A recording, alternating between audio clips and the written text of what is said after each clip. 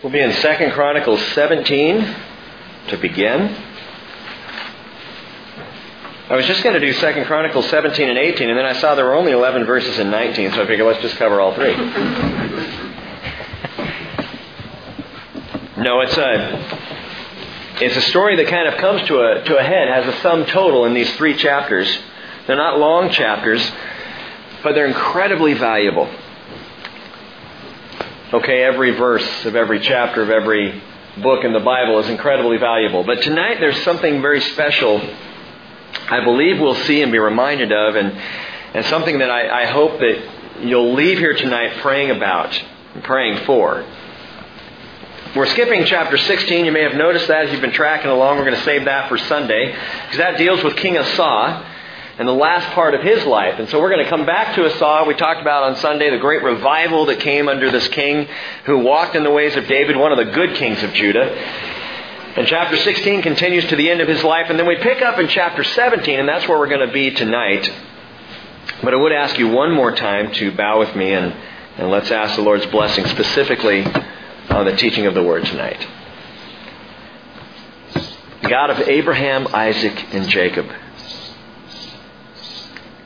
Lord of all, our great Father, we pray to you, and we thank you for seeing through your plan and your promises. We thank you, Lord, that you are a God of covenant, and that once you set something in motion, once you speak a word, it is not an idle word for us.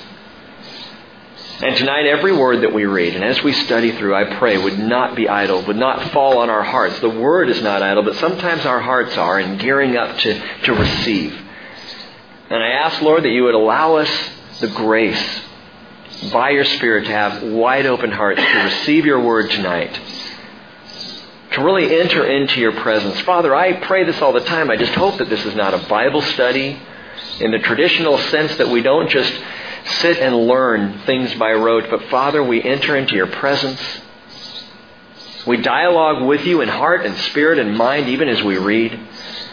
We ask the tough questions. We think through these things. And Father, we pray, guide us into a deeper revelation of our Lord Jesus Christ and of your nature, Father, and of your passion for your people. I thank you for your word, and I thank you for this opportunity again we have to gather in this barn and read and study, meditate, and be grown closer to you. And so we pray this with expectation in Jesus' name. Amen. Well, as I've said, the key word to 2 Chronicles is revival.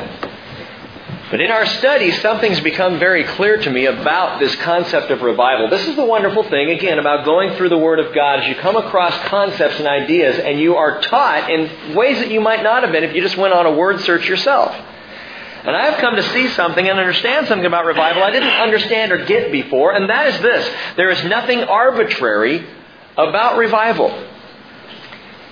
Our Father doesn't use a hit and miss strategy. In other words, He doesn't sit up in the heavens and fire off rockets of revival, hoping at some point they're going to nab somebody, hit some unsuspecting passersby. I have to tell you this story. I really struggle with this because it is not something that you want to emulate in your pastor. It's not something you ever want to do, but it is something I did, and it to this day is one of the funniest things I've ever seen, but it wasn't very nice. So I'm just giving you that precursor. I did something that was not nice. I will share with you, and then I'll explain why I'm sharing with you. But we were in Southern California in Anaheim. Cheryl and I were married, and her parents had gotten a hotel room in the Disneyland Hotel, about eight or 9 stories up.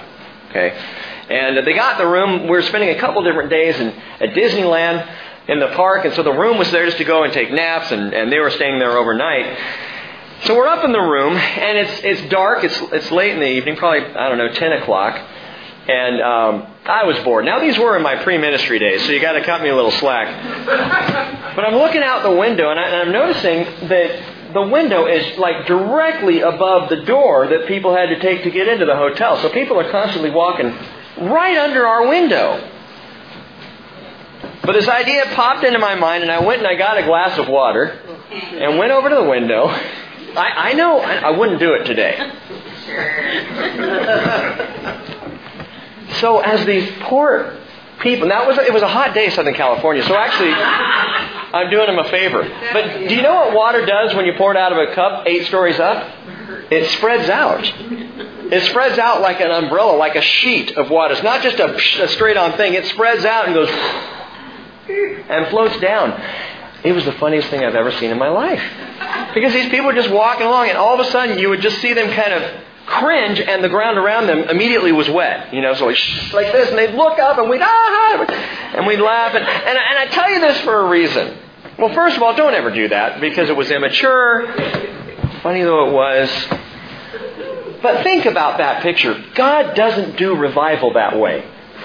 He doesn't sit up in the clouds and tip buckets of living water out on drenching, unsuspecting people with the baptism of the Holy Spirit. This is not how it works. There is preparation that takes place before revival. We talked about this on Sunday. The Lord first prepares the soil, and then He plants the seed. The soil is the heart, and faith. Rich, healthy soil is a heart full of faith. And then He plants the seed of the Word, and it grows, and it germinates, and it begins to sprout. And then He cultivates in us, by us, and even through us. Using our hands, He will cultivate revival, and it will culminate in great peace and rejoicing. We went through all that on Sunday. And this is huge to me. Maybe not so much. Maybe you're way out ahead of me on this, but I just think, wow. The Lord is not haphazard in the pouring out of His Holy Spirit. He is purposeful and moves with great precision.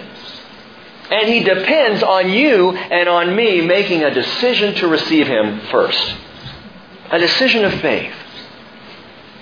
And then He begins to pour out.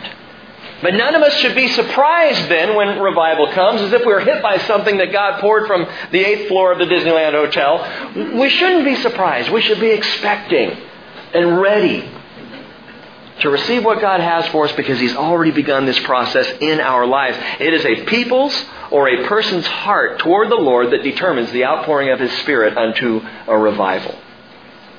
If the people aren't ready, God is certainly not going to pour out His Spirit on them, unless they are truly ready to move forward.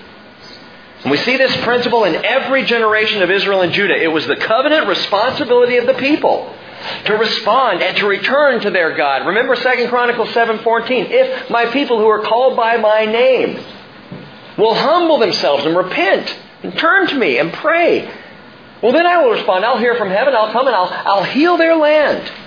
And that's exactly what happens in Israel and, in Judah. Israel doesn't do so well once the kingdom divides. But in Judah, as the people respond and return to the Lord, then He brings revival. Then He pours out. As we open up chapter 17, we find the next king, Jehoshaphat. Jehoshaphat is riding on the winds of the revival under his father's generation. He's a second generation revivalist now. And these winds of Asa's generation fuel the generation under Jehoshaphat. So they're still rolling along strong. They are still in that place that is healthy and good with the Lord. Jehoshaphat is one of the good kings. I like this guy. In fact, I can relate to him in many ways, as we'll see when we get further in. But you can make a good case that Jehoshaphat not only follows in the steps of his father, but even surpasses his father's faithfulness to the Lord.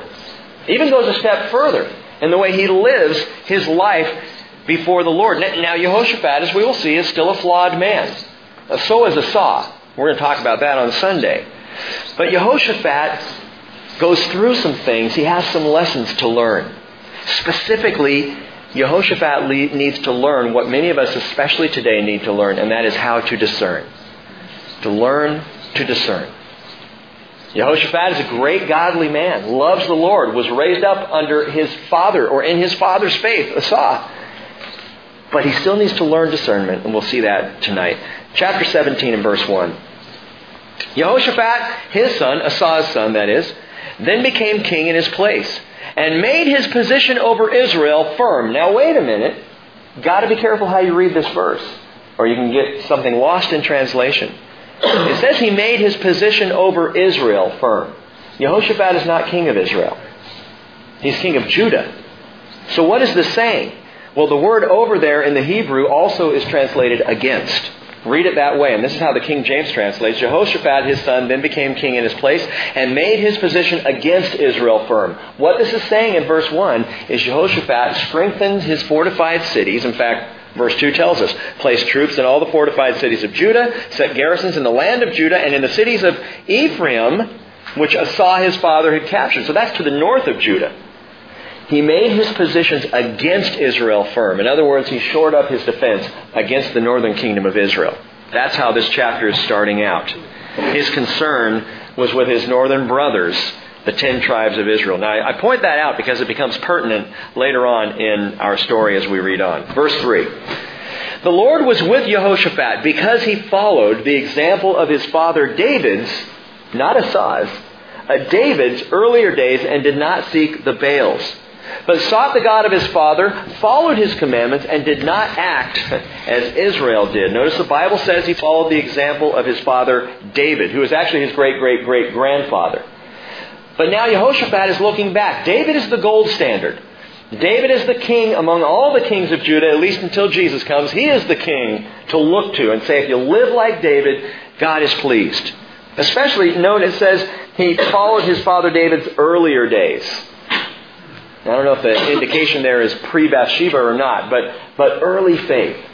Well, Jehoshaphat started out that way in that relational, real, authentic faith in the Lord. Just trusting in God, walking with God. Not as religion, but as relationship, which we talk so much about. So in verse 5, the Lord established his kingdom in his control.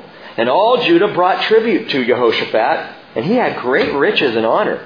He took great pride in the ways of the Lord, and again removed the high places and the Asherim from Judah, because those high places keep getting built up. Every king that tries to remove them, you find with the next king, they're back again. And again and again. And then in the 3rd year of his reign, he sent his officials, Ben-Hail, Obadiah, Zechariah, Nethanel, Micaiah, to teach in the cities of Judah. And with them the Levites, Shemaiah, Netaniah, Zebediah, Asahel, Shemiramoth, Jehonathan, Adonijah, Tobijah, and Tobadonijah, the Levites. And with them Elishama and Jehoram the priests. They taught in Judah, having the book of the law of the Lord with them, and they went throughout the cities of Judah and taught among the people. What are they doing? They're seeding the soil. They're maintaining now the harvest of revival.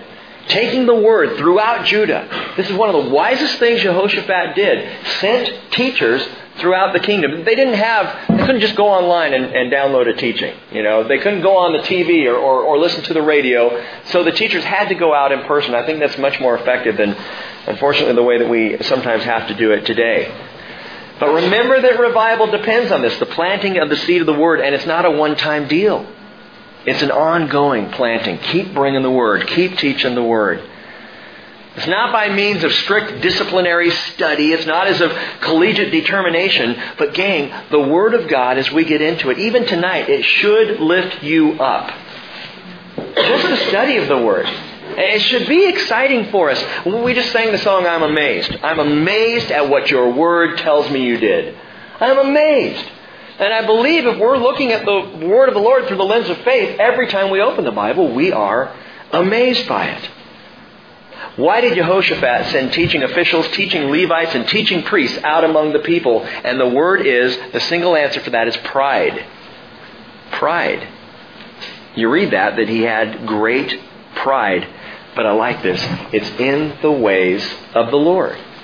This Hebrew word here, pride, is gabah. And gabah literally means lifted up or exalted. It's saying that he was lifted up in the ways of the Lord. Caught up in the ways of God. Amazed by the Father such that he had pride. And that's a good pride. You ever been proud of a daddy or proud of a son or proud of a family member? It's that kind of pride. It's not the look at me, look at how great I am. It's I am just so proud of my God. I'm so proud of Jesus. I love to talk about Jesus. Why? Because I'm proud of Him. Look at what He's done. And that's the kind of pride that we're talking about. Actually, there are two kinds of pride that you can note here. One is fruitful pride, which is what we're seeing. Verse 6, he took great pride in the ways of the Lord. Because just thinking about God, was exalting, lifted up. C.H. Spurgeon put it this way. It's one of my favorite quotes. The highest science, the loftiest speculation, the mightiest philosophy which can ever engage the attention of a child of God is the name, the nature, the person, the works, the doings, and the existence of the great God whom he calls Father. There is something exceedingly improving to the mind and spirit in contemplation of the divinity. Spurgeon was 20 years old when he said that. Wow. But he was right. He was dead on.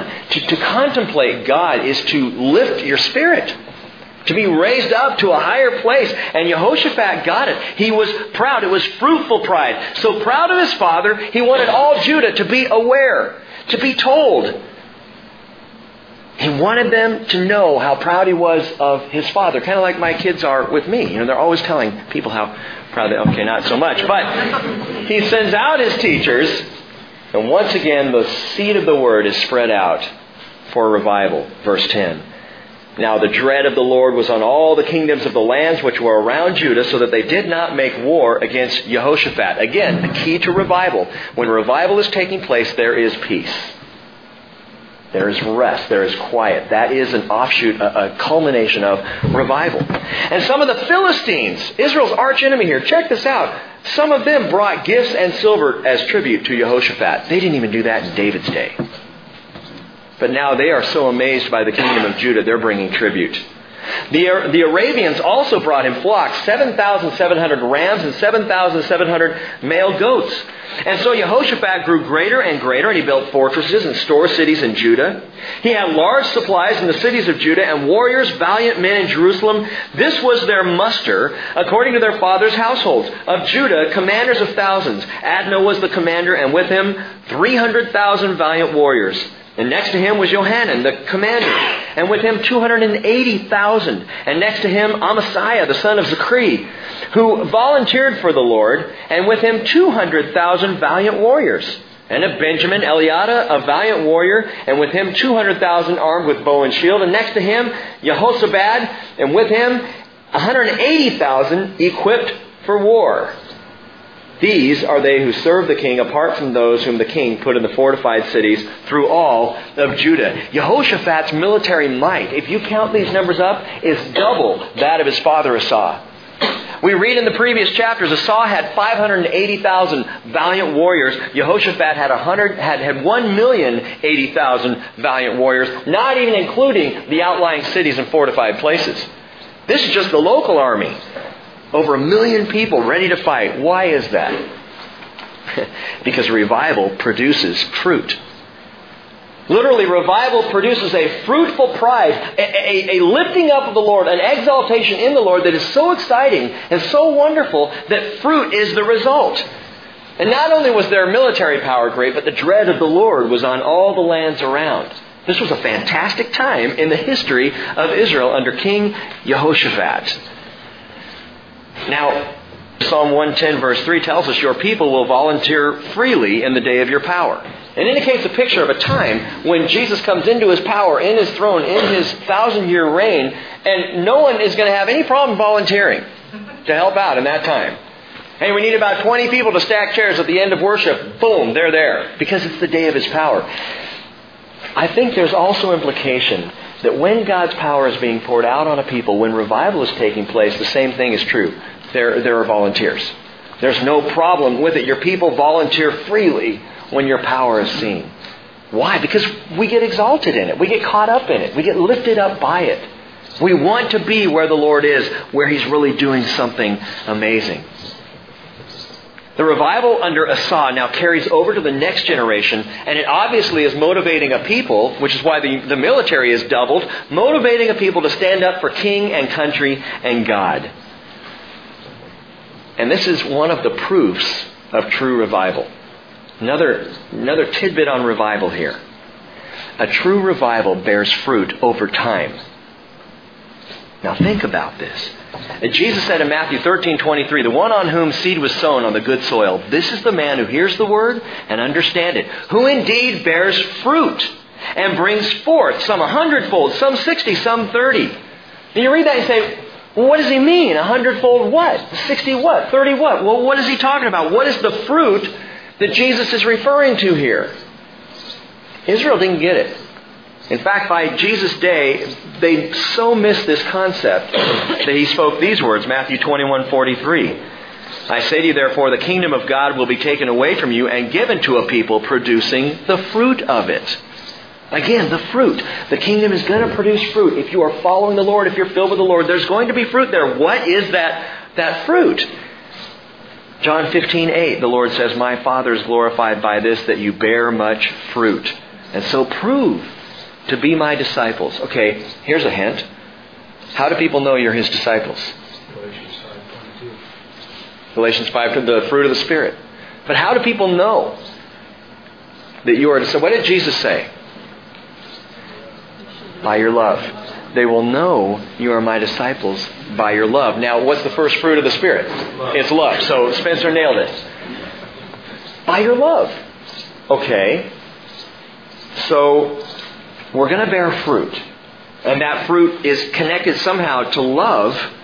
Jesus said, you did not choose me, but I chose you and appointed you so that you would go and bear fruit. And that your fruit would remain. Okay, so does that mean we just go around just loving people?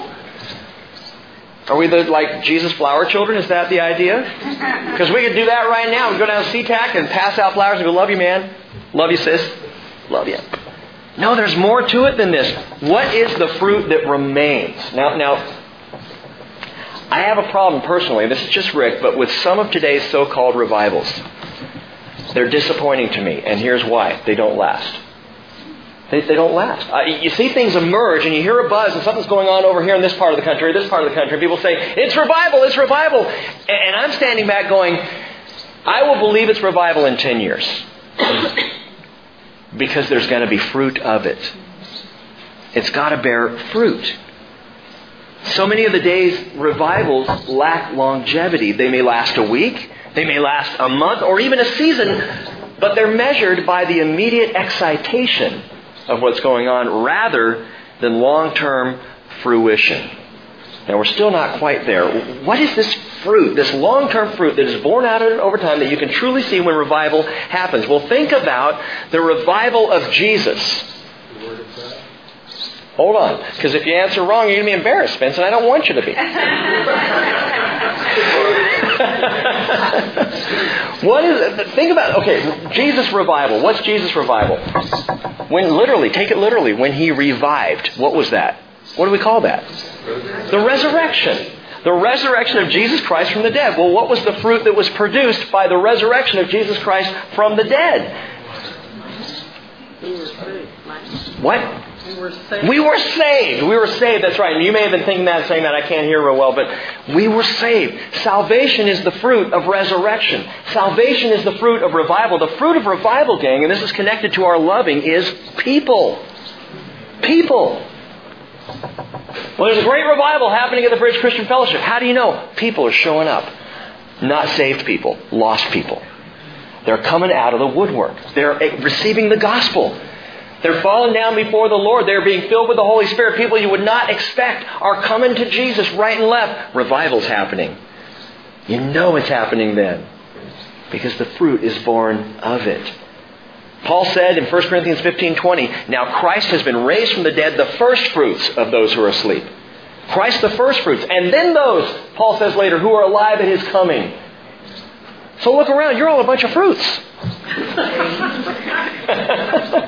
That's what we are. We are the fruit of the revival of Jesus Christ from the dead. And the fruit of revival is always going to be people. Jesus said in John 43, already he who reaps is receiving wages and is gathering fruit for life eternal. The fruit is not church membership. The fruit is not who shows up. The fruit is eternal life. Someone who comes to Jesus is saved by faith in Jesus and now is a fruit right along with the rest of us. Colossians chapter 1 verse 5 says, the word of truth, the gospel, which has come to you, just as in all the world also it is constantly bearing fruit and increasing, even as in you also, since the day you heard and understood the grace of God in truth. Now that's why I said on Sunday that a revival, if it is not about the gospel of Jesus Christ, it is not a revival. It may be a great time of worship. It may be an outpouring of the Spirit on believers, but it is not a revival if it doesn't contain at the center the gospel of Jesus Christ, because the gospel is the power to salvation for all who believe, to the Jew first and also to the Greek. Paul said, I'm not ashamed of that. That's fruitful pride. It is not difficult to take pride in the gospel of Jesus Christ. To be proud of it. I'm not talking about foolish pride. That's the second kind of pride we can look at here. I'm talking about fruitful pride, where you are so thrilled with what Jesus has done that it rolls off your lips on a constant basis. Pride in the gospel of God in Jesus Christ. Paul said in Galatians 6:14, may it never be that I would boast except in the cross of our Lord Jesus Christ. That's something worth boasting about. But there is another pride. And we begin to see it, I believe at least hints of it, in Jehoshaphat. He's done so well. He's got the teaching guys out there. He is moving the word. He is flourishing because of it. God is blessing Judah. The dread of the Lord surrounds. The army is strong. Everything's great. They have days of peace. But the second kind of pride is fruitless pride, which is a pride that tears down, or foolish pride. You could go either way. I couldn't decide, so we'll say them both. Fruitless or foolish pride. Back to our story. Here's Jehoshaphat riding high on all this honor that is coming into Jerusalem, coming into the great king. Chapter 18, verse 1. Now Jehoshaphat had great riches and honor, and he allied himself by marriage with Ahab. Now, if you've studied the Word at all, you know that Ahab is the most vile, wicked, pathetic king in the entire history of the nation of Israel. He is by far the worst. In fact, 1 Kings 16:30 says, Ahab did evil in the sight of the Lord more than all who were before him. Verse 33 of 1 Kings 16, he did more to provoke the Lord God of Israel than all the kings of Israel who were before him. He provoked the Lord. Now, that's not a smart place to be. He pushed God's buttons. He got the Lord upset and angry because he was so wicked and so vile. His wife was Jezebel, that idolatrous, bloodthirsty, brutal woman who killed the prophets of the Lord and even sought to kill Elijah. And when you look at Jehoshaphat, a revival king, and Ahab, a vile king, you couldn't have two more unlikely friends. Or at least in-laws. I mean, here are these two guys who should not be coupled up. They should not be connected, and yet they are. Jump to Jehoshaphat. What are you thinking? I look at Jehoshaphat. J. Vernon McGee says one of the strangest partnerships on record in the pages of Scripture is these two guys. A holy, righteous revival king and a wicked, reviling king. And this alliance will almost cost Jehoshaphat his life. Why did he make an alliance like this? I'll tell you why. Because he could. Because he could. He was fortified. He was strengthened in all of his garrisons and outposts. There was no way Israel was going to get into Judah. He was strong. He was honored. He was loved. And so the strong, honored, and well-loved leader now starts to, go out into the international scene and make his way out there. He's now allying. Proverbs 29:23 says, a man's pride will bring him low. And I think pride is going on here. Otherwise, it just doesn't make any sense for Jehoshaphat to ally himself with Ahab. But more than pride, gang, there's something satanically subversive going on here. Don't miss this. Something going on. Remember how Jehoshaphat began his reign. I pointed this out as we started. Go back and look at verse 1 of chapter 17. Jehoshaphat, Asah's son, then became king in his place and made his position over or against Israel firm. That's how he started. Strong against. Strengthen those fortified cities, the garrisons against Israel and the north. Wicked King Ahab could not fight his way into Judah if he wanted to, so he found another way. Make friends. If you can't beat them, join them. And once you've joined them, beat them from the inside. This is how Satan works. And you'll see this over and over in the pages of Scripture, and you likely have experienced this at some degree in your own life. He has two phases in his strategy. Phase 1, outward attack. Outward attack. Someone comes to faith in Jesus, or someone's about to, or you're riding high in your faith. Outward attack. Boom. Hit from the outside. Make it difficult. Make them struggle. Make them hurt. And when that doesn't work, he pulls back and attacks from the inside. When the first century church first got going, after the day of Pentecost, there was tremendous outward attack against the church. And it didn't work. It just made them grow, made them stronger. So what did he do? I'm going to get in there by means of Ananias and Sapphira.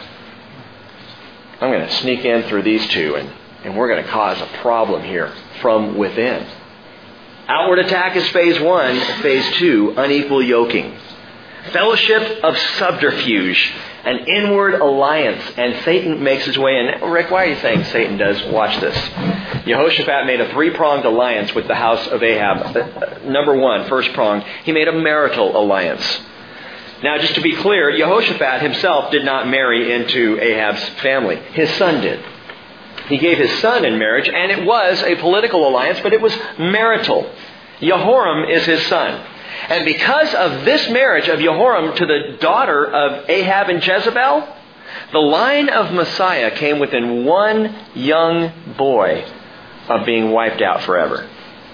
There was one person who stood between that entire line being completely lost and Messiah not being able to come as God promised he would because of this marriage. Jehoram, Jehoshaphat's son, he marries Ahab and Jezebel's daughter. Her name is Athaliah. We saw her in 1st and 2nd, or 1 Kings. We'll see her again in coming chapters here. She is a wicked woman just like her mother Jezebel.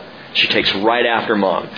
As we'll see in coming chapters, after her son, that is Athaliah's son, Ahaziah is killed, she usurps the throne of Judah for 6 years. How does she do it? She kills all of the offspring, the royal line of Judah. She goes after one by one and kills every single one of them so no one else can raise up to the throne. But undetected by her, a little boy named Joash was taken by his nurse and some others, and he was hidden right under her nose. You know where they hid him? In the temple. What a great place to hide someone if you don't want Athaliah to find him, because she wouldn't go to the temple. She was too wicked and idolatrous. They hid him there 6 years. This little boy lived in the temple courts. 6 years he was protected until finally a priest would rise up. And this is a coming story. I don't want to ruin it for you, but it's a great one. But if not for that one little boy being hidden, the line of David would have ended right there with Athaliah, the daughter of Jezebel and Ahab, who Jehoshaphat married his son to. Now, Jehoshaphat couldn't have imagined this outcome. If someone had said ahead of time, Jehoshaphat, if you allow your son to marry that girl, the line could be extinguished. He wouldn't have allowed it. But so often we don't see down the road. We see right here and right now, hey, Ahab, a buddy in the north. Yeah, let's make a marital alliance. It's just a man and a woman. And besides, I got wives and you can have... It's not going to be a problem. He is not taking the time to bring it to the Lord. He's not being wise in this. 2 Corinthians chapter 6, verse 14 says, do not be bound together or literally unequally yoked with unbelievers. You've heard this verse before, I'm sure. And I've used the verse, and I believe it applies to any unequal yoking. It could be a business relationship. It could be some kind of an alliance that you have with someone who's not a believer. Be careful, because it's not... Let me be clear about this. We want non-believers to be saved. We want to show love and affection and concern and consideration for someone, whether they believe in Christ Jesus or not. But to ally yourself with someone who is not a believer in Jesus, you're begging for trouble. You're setting yourself up for a trap. There will be problems. Oh no, if I ally myself with that person, I can help save them. Just be careful. Because Paul is the one who said it. Don't be unequally yoked. And I think the most dangerous place, and we see it all the time, and some of you may have experienced that, or maybe in this, but it is in a marriage. When a Christian marries a non-Christian. Now, does that mean the non-Christian will never come to Christ in that marriage? No, it doesn't. It can happen. And I have prayed with many, especially women, many women who will marry a man who's not a believer thinking, I just need to keep inviting. He's going to come around. Maybe he pretended to come around just a little bit before they got married because he wanted her, not because he wanted him. And I've prayed this prayer with people, and it is a hard, hard road. I would say to our teenagers, find someone who is at least as strong in the Lord as you are. At least as strong as you are. Better yet, find someone who's stronger, who can lift you up in faith to Jesus. Someone who will encourage, not discourage, our faith. A marital alliance. Jehoram's alliance with Athaliah. Bad idea. Second alliance that Jehoshaphat now makes with the house of Ahab is a marketable alliance. Now we'll read about this in 2 Chronicles 20, and we already saw it in 1 Kings 22, that Jehoshaphat joins with Ahab's son Ahaziah on a commercial venture building great ships to send off to Tarshish to get gold and grain. God is displeased with this unequal yoking, and so God wrecks the ships before they can get to Tarshish. I do not want you going that route, he says to Jehoshaphat. I got to thinking about that today. Don't go to Tarshish. It's not a good idea. Nothing ever good comes of heading to Tarshish. Jonah headed to Tarshish. Okay, and ended up thrown up on the ground, out of the mouth of a fish. I mean, there's something about Tarshish. Tarshish is a seaport of commercial trade. That's why people went there, to get stuff. It was a place of materialism. It's a great picture in Scripture of materialism. Gang, don't run from God to the lure of materialism. It will sink you. Just as it did these ships of Jehoshaphat. So a marital alliance, a marketable alliance, and then finally a military alliance. Check this out. We pick back up our story in verse 2 of chapter 18. Some years later, Jehoshaphat went down to visit Ahab at Samaria. Now, Samaria is actually somewhat north of Jerusalem, but he went down because, remember, whenever you go from Jerusalem, you go down, and when you ever go to Jerusalem, you go up, because Jerusalem is higher elevation. So he went down to visit Ahab in Samaria, and Ahab slaughtered many sheep and oxen for him and the people who were with him, and induced him to go up against Ramoth Gilead. This is Syria. And it's serious, as a matter of fact. Ahab, king of Israel, said to Jehoshaphat, king of Judah, will you go with me against Ramoth Gilead? And he said to him, I am as you are, and my people as your people, and we will be with you in the battle. Really? What's interesting about that is the Lord had provided Jehoshaphat peace. And now he's going to go to war? He didn't have to go to war. The war with Syria was not his problem. It was not his issue, but Ahab had a problem with Syria on his northern border, so he wanted some help. Hey, come and go with me. Let's fight together. The man is in a time of peace, but he is enticed to go to war. Verse 4, continuing on, says, Moreover, Jehoshaphat said to the king of Israel, please inquire first for the word of the Lord. Now you might say, well, Rick, that's a good thing, right? Yeah. But he should have inquired first for the word of the Lord before saying he would go and then asking to inquire first for the word of the Lord. Things are a little out of whack here. They're backwards. Jehoshaphat spoke before he prayed. But okay, I'll give you this one. He did say, let's inquire of the Lord. So the king of Israel assembled the prophets, 400 men, and said to them, shall we go up against Ramoth Gilead to battle, or shall I refrain? Ahab asks. And they said, go up, for God will give it into the hand of the king. They're very excited. They're very sure this is going to happen. Now, we do see a glimmer of light here in Jehoshaphat. He does at least show some discernment.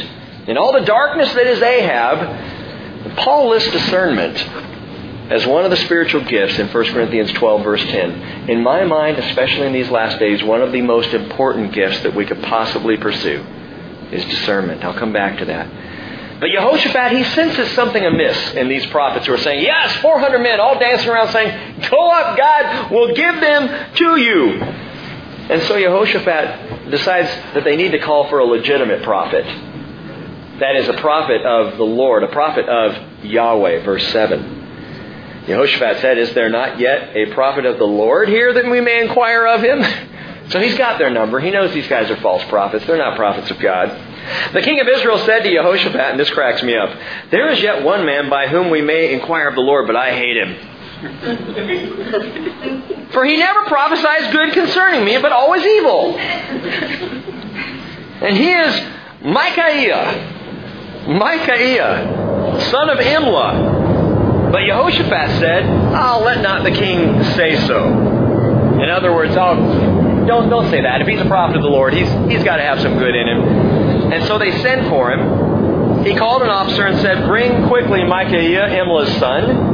And now the king of Israel and Jehoshaphat, the king of Judah, were sitting each on his throne, arrayed in their robes, and they were sitting at the threshing floor of the entrance of the gate of Samaria. And all the prophets were prophesying before them. Here we're back to the false prophets. Watch this guy. Zedekiah, the son of Chenaanah, he made horns of iron for himself and said, "Thus says the Lord, with these you shall gore the Arameans until they are consumed." This guy's a moron.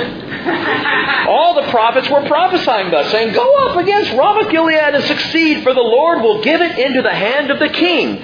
Well, then the messenger who went to summon Micaiah spoke to him, saying, "Behold, the words of the prophets are uniformly favorable to the king. So please, let your word be like one of them and speak favorably." But Micaiah said, "As the Lord lives, what my God says, that I will speak." What a great standard. That's our standard today, gang.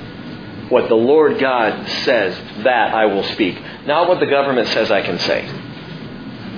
Not what the politically correct world allows us to speak. What the Lord says, that I will speak. And if that's offensive to you, I'm sorry. Even the very cross is an offense. Truth is an offense from time to time. But if it's the word of the Lord, we have got to be willing to speak it.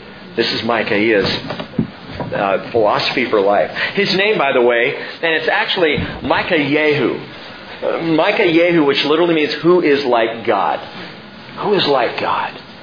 The name fits this prophet. He understands the word of the Lord in a way that neither Ahab nor even Jehoshaphat, I'm afraid, understand at this point. Moses said in Deuteronomy 32:46, "Take to your heart all the words with which I am warning you today, which you shall command your sons to observe carefully, even all the words of this law." And then he says, "For it is not an idle word for you. Indeed, it is your life." What are you saying, Moses? This isn't religion. This is life and eternity. This isn't just some dusty book you set on the shelf and pull out once a year to say, "Oh yeah, I'm a believer." No, this is your life. And Micaiah, he understood that. Verse 14. When he came to the king said to him, "Micaiah, shall we go to Ramoth Gilead to battle, or shall I refrain?" And he said, "Go up and succeed, for they will be given into your hand." Now, note this. Ahab realizes he's not being honest with him. He realized there's got to be some sarcasm here, because he immediately turns around and said to him, "How many times must I adjure you to speak to me nothing but the truth in the name of the Lord?" So I don't know how Micaiah said this. Said, "Oh yeah, go ahead and go up and fight. He'll be with you." But he said it in such a way that it was obvious that he was tongue-in-cheek. That he did not really believe what he was saying, that this was not the word that he was supposed to bring. Ahab says, "I want a serious answer." So verse 16, he said, "I saw all Israel scattered on the mountains, like sheep which have no shepherd." Interesting, that's how Jesus saw Israel too. Like sheep without a shepherd.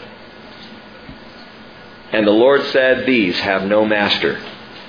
Let each of them return to his house in peace." In peace. The Lord is saying, and I believe especially to Jehoshaphat here, why are you inviting war when I've given you peace?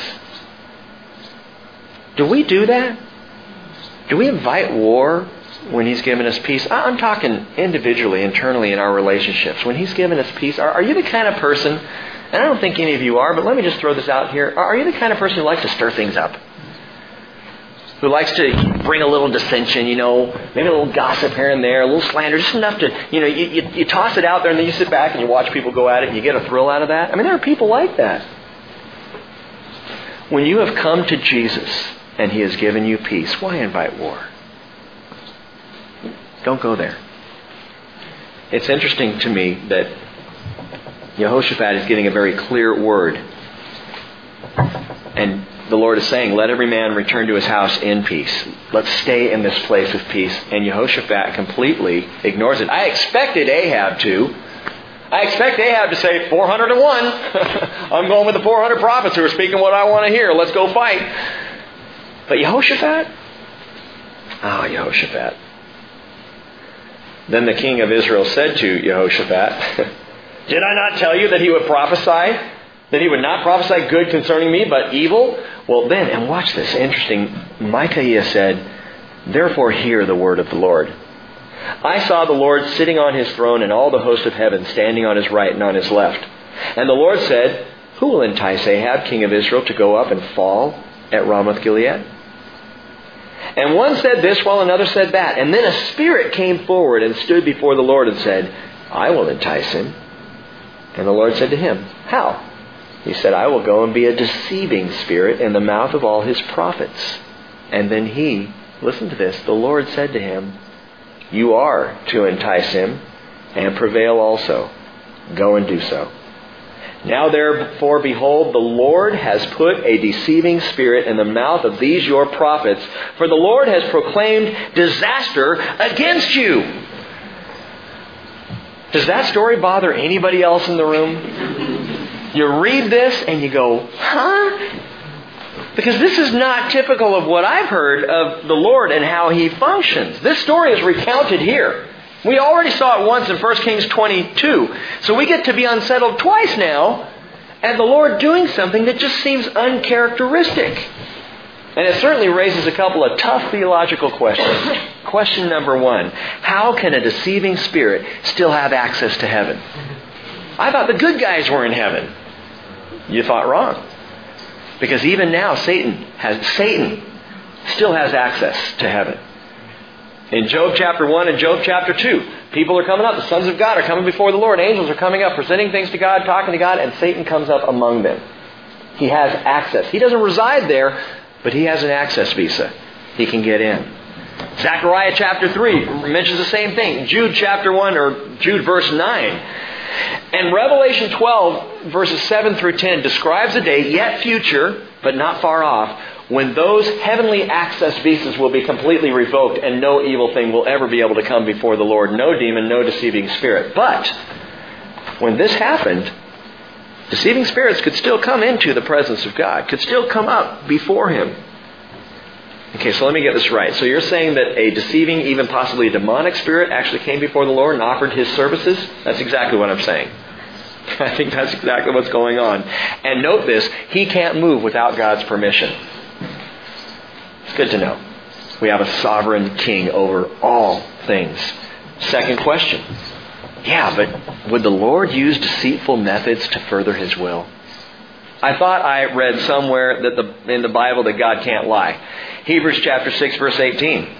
By two unchangeable things, it is impossible for God to lie. Those two unchangeable things by the name are His character and His word. His character does not allow for that. That's something God cannot do. If people ever ask you, is there anything God can't do? Yeah, He can't lie. He cannot lie.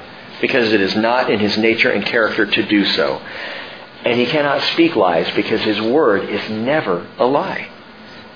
When He says it, He does it. He means what He says. He says what He means. He cannot lie. That is true. But let me ask you a question in the context of this story. Is it a lie or a deceit if you tell the person that that's what you're doing? No. You see, God sends the prophet Micaiah. He makes sure that the truth is spoken. He tells Ahab, hey, it's a deceiving spirit. It's not truth. You want to follow deceit? Here it is. The Lord this is what He does in our lives. He sets up truth and He sets up lies. My son Hayden and I have had a lot of great conversations about this, right, Hayden? There's the truth and there's a lie. And the Lord puts those before us so that we can look at the two and say, what am I going to choose? And the Lord makes it absolutely clear. This is deceit. This is not right. This is a lie. And this is the truth. What are you going to choose? And He puts this before Ahab and Jehoshaphat, absolutely clear. Micaiah exposes the deceiving spirit on the premises for what it is. He says, there's a liar here.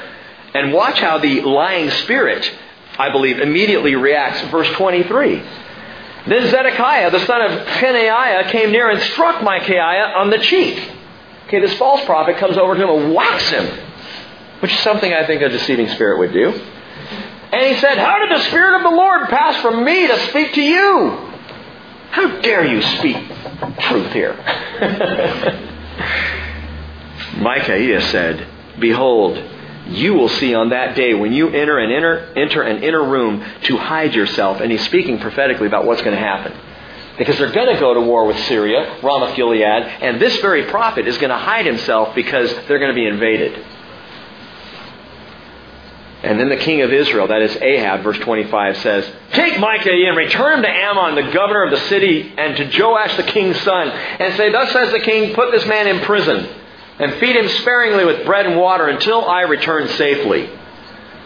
Micaiah says, as they're ushering him out the door, "If you indeed return safely, the Lord has not spoken by me." And as a last shot, parting shot, "Listen, all you people!" Listen to the truth, he says. I've told you what the truth is. Listen up. Pay attention. Don't miss what's going on here. So Ahab has him ushered out. You know, you can't silence the truth. You can put him in prison. You can lock him up and give him bread and water, but you cannot silence the truth. The truth still rings in the air among all the people. You can take truth out of the public school in the form of prayer. You know, you can try and rip truth out of the Pledge of Allegiance or out of our textbooks. You can silence or try to remove it from the public square, but you cannot silence the truth. Now, brothers and sisters in Christ, be encouraged. You can't silence the truth. Sometimes we get real worked up, right, Leslie? I mean, we have gotten real worked up in staff meeting, talking about stuff going on politically and in our world. And then, wait a minute. God is still God. He's still king. And things may get confusing or dark or messy. And by the way, please don't take this that Rick is getting political against this administration. I've had this feeling for a long, long time. Okay? Truth is truth. And you cannot silence it. What you can do is shout it from the rooftops, which is what we're called to do. Be proclaimers of the truth. Psalm 85:11, truth springs from the earth, and righteousness looks down from heaven. You can't silence it. You can say the world evolved from nothingness, but the truth is, look around. Really? Really? It amazes me. People will say, that flower pot over there is a beautiful work of craftsmanship and art. But the flower just came out of its own nothingness? Anyway, truth cries out. Remember Jesus' triumphant entry into Jerusalem? He's on the back of the donkey, and he's coming in, and all the people are saying, Hosanna, Son of David! Hosanna to the King! And they're worshiping him, and they're throwing the palm fronds down. And some of the Pharisees and Sadducees, they don't like this at all. Lord, Rabbi, tell your people to stop saying these things. And Jesus says, I tell you, if these become silent, the stones will cry out. Why? You can't silence the truth. The truth is going to come out. They tried to silence the truth. They nailed him to a cross. But the truth resurrected, and the truth is as loud today as he has ever been. Now, the unfortunate thing here is Jehoshaphat, though he originally discerned something wasn't right among these prophets, now, amazingly, he ignores. Jehoshaphat ignores the voice of truth, which is why you are not to be unequally yoked. He's hanging out with Ahab. If he had not been with Ahab and he had gotten a message from the prophet of the Lord, wow, he would have responded. But here he gets a message from the prophet of the Lord, and there's Ahab. Watch what happens, verse 28. So the king of Israel and Jehoshaphat, king of Judah, went up against Ramoth Gilead. The king of Israel said to Jehoshaphat, I'll disguise myself and go into the battle, but you put on your robes. What? You go ahead and look like a king. I'm not going to, because why? Because he believed Micaiah. He believed what the prophet had spoken, but he's trying to do an end run. If I just disguise myself, maybe we can get around this prophecy. Satan's always doing that. Maybe we can get around this prophecy. You remember what I've told you prophecy is? Prophecy is not what may happen. Prophecy is what God has already seen happen. It's already taken place from God's perspective. It's an absolute done deal. Well, reading on, so he says, I'll disguise myself and go into battle. You put on your robes. Amazingly, Jehoshaphat does. Oh, what are you thinking, man? Discernment out the window. So the king of Israel disguised himself and they went into battle. Verse 30. Now, the king of Aram had commanded the captains of his chariots, saying, do not fight with small or great, but with the king of Israel alone. In other words, I want you to go after Ahab. Look for their king and take him down. Well, Ahab's disguised, isn't he? And Jehoshaphat is not. Jehoshaphat looks like a king. So when the captains of the chariots, verse 31, saw Jehoshaphat, they said, it is the king of Israel! And they turned aside to fight against him. But Jehoshaphat cried out, uh-oh! And look at the grace. The Lord helped him. He's not being discerning. He is not being wise. He's coupled himself up with evil and wickedness, but the Lord hears him when he cries. Praise God. Because I need the Lord to hear me when I cry out in stupid places. And God diverted them from him. Verse 32, when the captain of the chariot saw that it was not the king of Israel, they turned back from pursuing him. Now a certain man drew his bow at random and struck the king of Israel, that is Ahab, in a joint of the armor, right in the crack. So he turned to the driver of the chariot and he said, "Turn around and take me out of the fight, for I'm severely wounded." The battle raged that day, and the king of Israel propped himself up in his chariot in front of the Arameans until evening, and at sunset he died. 1 Kings devotes 3 full chapters to Ahab. And they're long chapters. Talks about Ahab and Jezebel and all kinds of evil things that they get into and murders that they commit and all that they do. All we get in Chronicles is this little section of the story. And the only reason it's here at all is because it had to do with Jehoshaphat of Judah. And I think that's interesting because here in the book of Chronicles, Ahab, this vile, wicked agent of the enemy, he's trivial. He's inconsequential compared to the scepter of Judah, that is the rule of Jesus Christ. Jehoshaphat, however, is learning to discern the hard way. He's realized something now after this has all taken place. He's figured it out. Wow, I have been stupid. I have been foolish. I've been trusting in Ahab. I've been listening to false prophets. Well, Rick, how do you know that? Read on. Chapter 19, verse 1.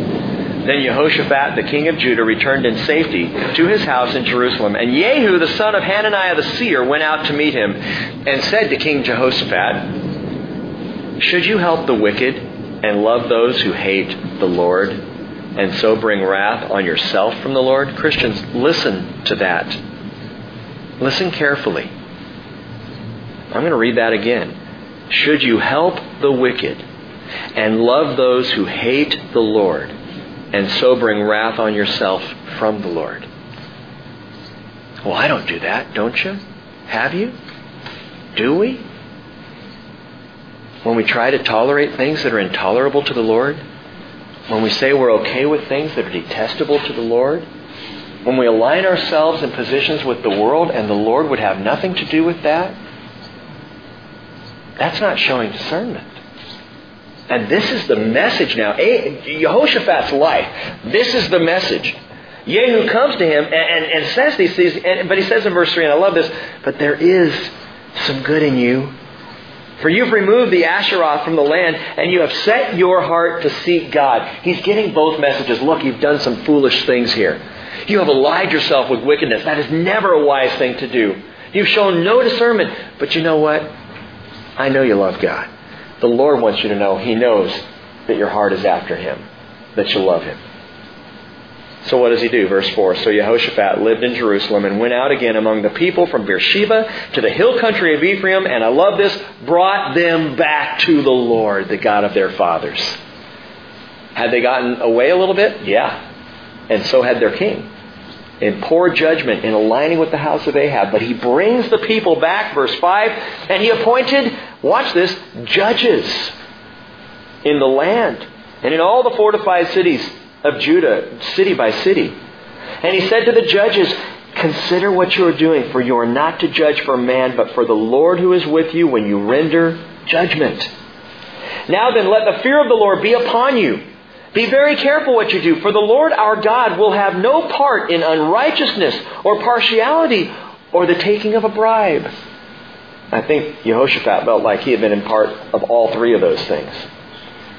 "And in Jerusalem also Jehoshaphat appointed some of the Levites and priests and some of the heads of the fathers' households of Israel." Why? "For the judgment of the Lord, and to judge disputes among the inhabitants of Jerusalem." Oh, see, they're just all a bunch of judgmental people.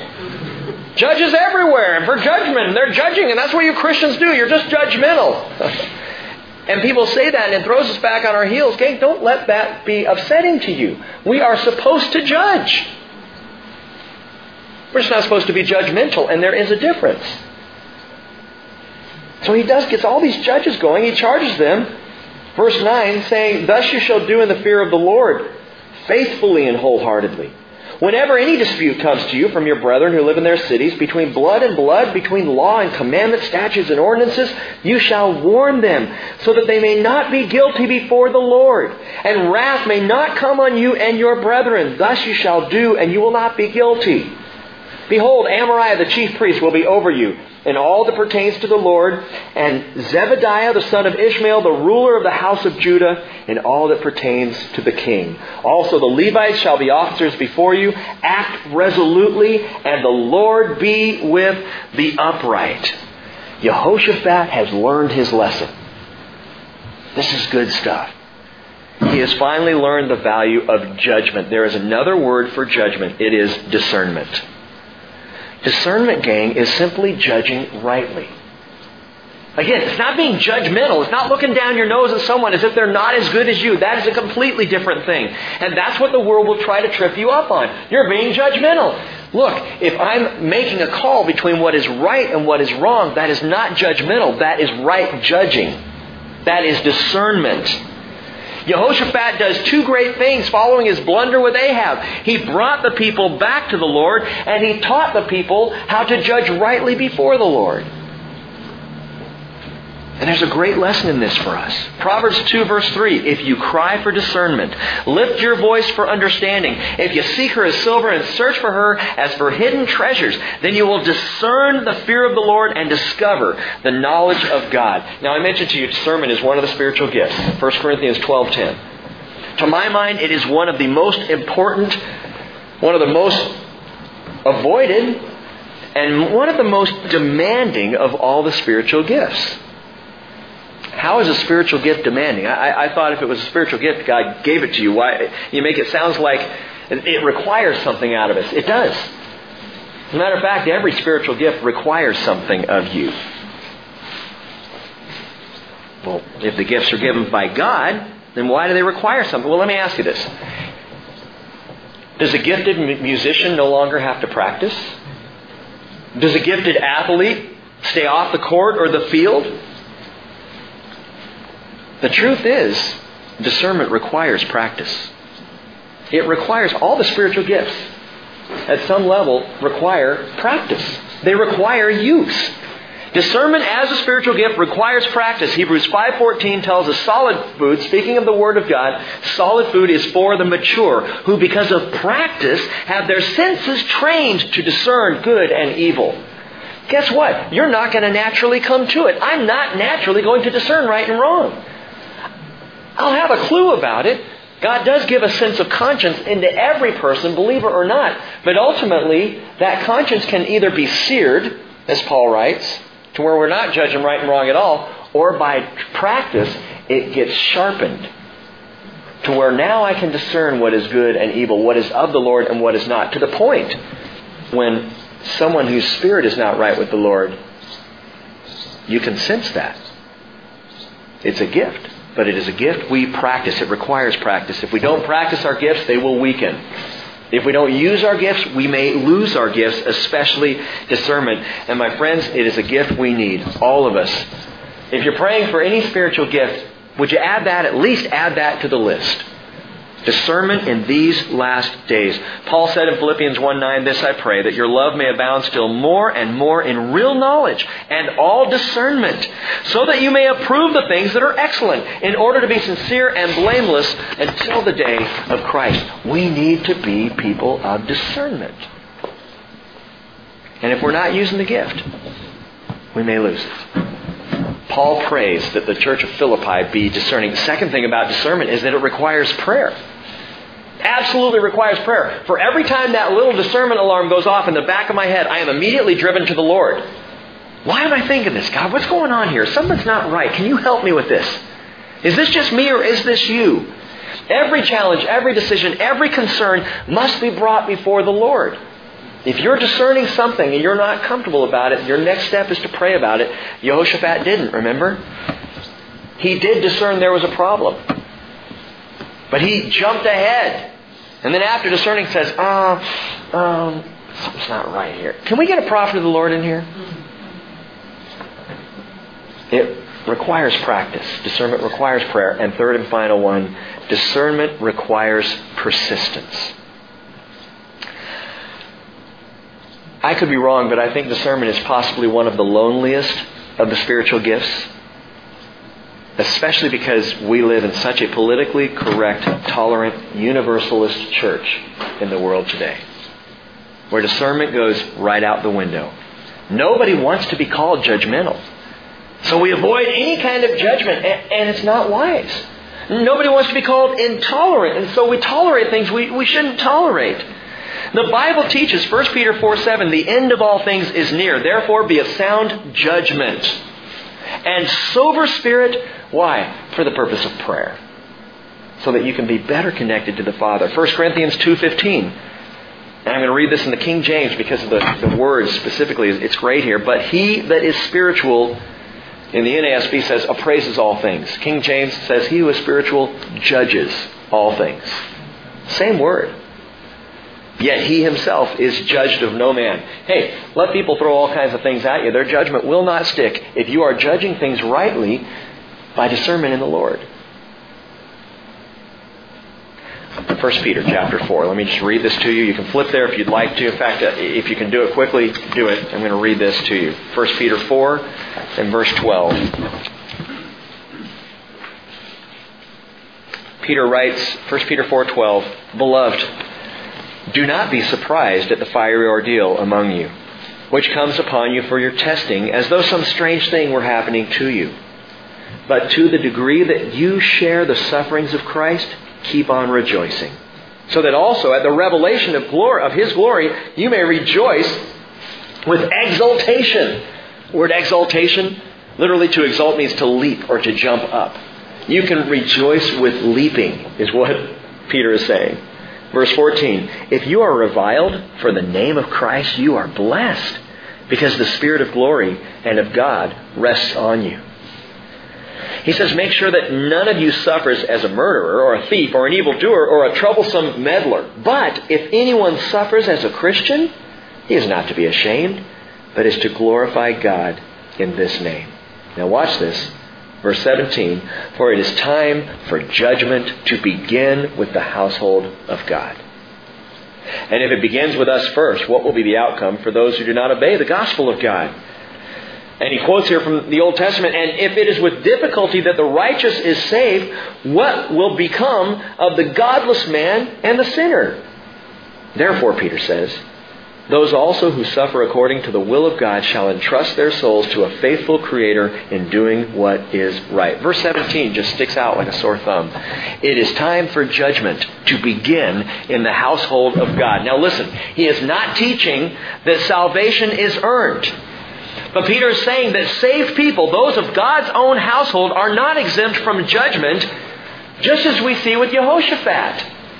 He makes a wrong decision and almost loses his life for it and messes things up in the revival of Israel for it until he learns to discern, comes back around, and what does he do? He sets judges over all the people that will judge correctly, that will discern right from wrong and help the people do so as well. It is a pattern of discernment that he learns the hard way. He messes up big time. Cries out to the Lord because his heart is good, and God hears and saves him, and he turns to the path of discernment and sound judgment.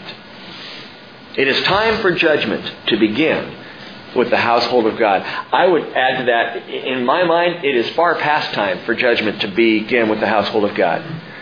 We are a people who are called to discern. And we don't have to be judgmental to be discerning. As a matter of fact, true discernment is about the most loving thing you can do. If you discern something is harmful or hurtful, if Jehoshaphat had discerned this, and if he really had cared about Ahab, he could have saved Ahab's life. Not that we want him to. But learning to discern is a loving thing to do. We are called to judge and to discern all things biblically, prayerfully, spiritually. But be sure, this last thing, that your judgment, your discernment, be sure it's grounded in love. As judgment begins in the household of God, be sure that if you are discerning a problem in the life of another believer, that you approach that believer with love and compassion. Not judgmentalism, if there be such a word, but discernment. Do it in love. Let's pray together. Father, we thank you for your word tonight. And this picture in Jehoshaphat of great revival and of a great blunder, but of a return to great discernment. Pray, Lord, you would teach us how to judge, and to judge rightly and compassionately and caringly and with love, Lord. That people will know by our love for each other we're disciples. That people will see by the fruit of what you are doing that there is something alive going on here. But in all of that, Father, may we not in our fruitful pride be caught up in foolish pride and forget to be a discerning people. Father, you alone by your power can implant these things in our hearts. I pray you do so now. In the name of Jesus, amen.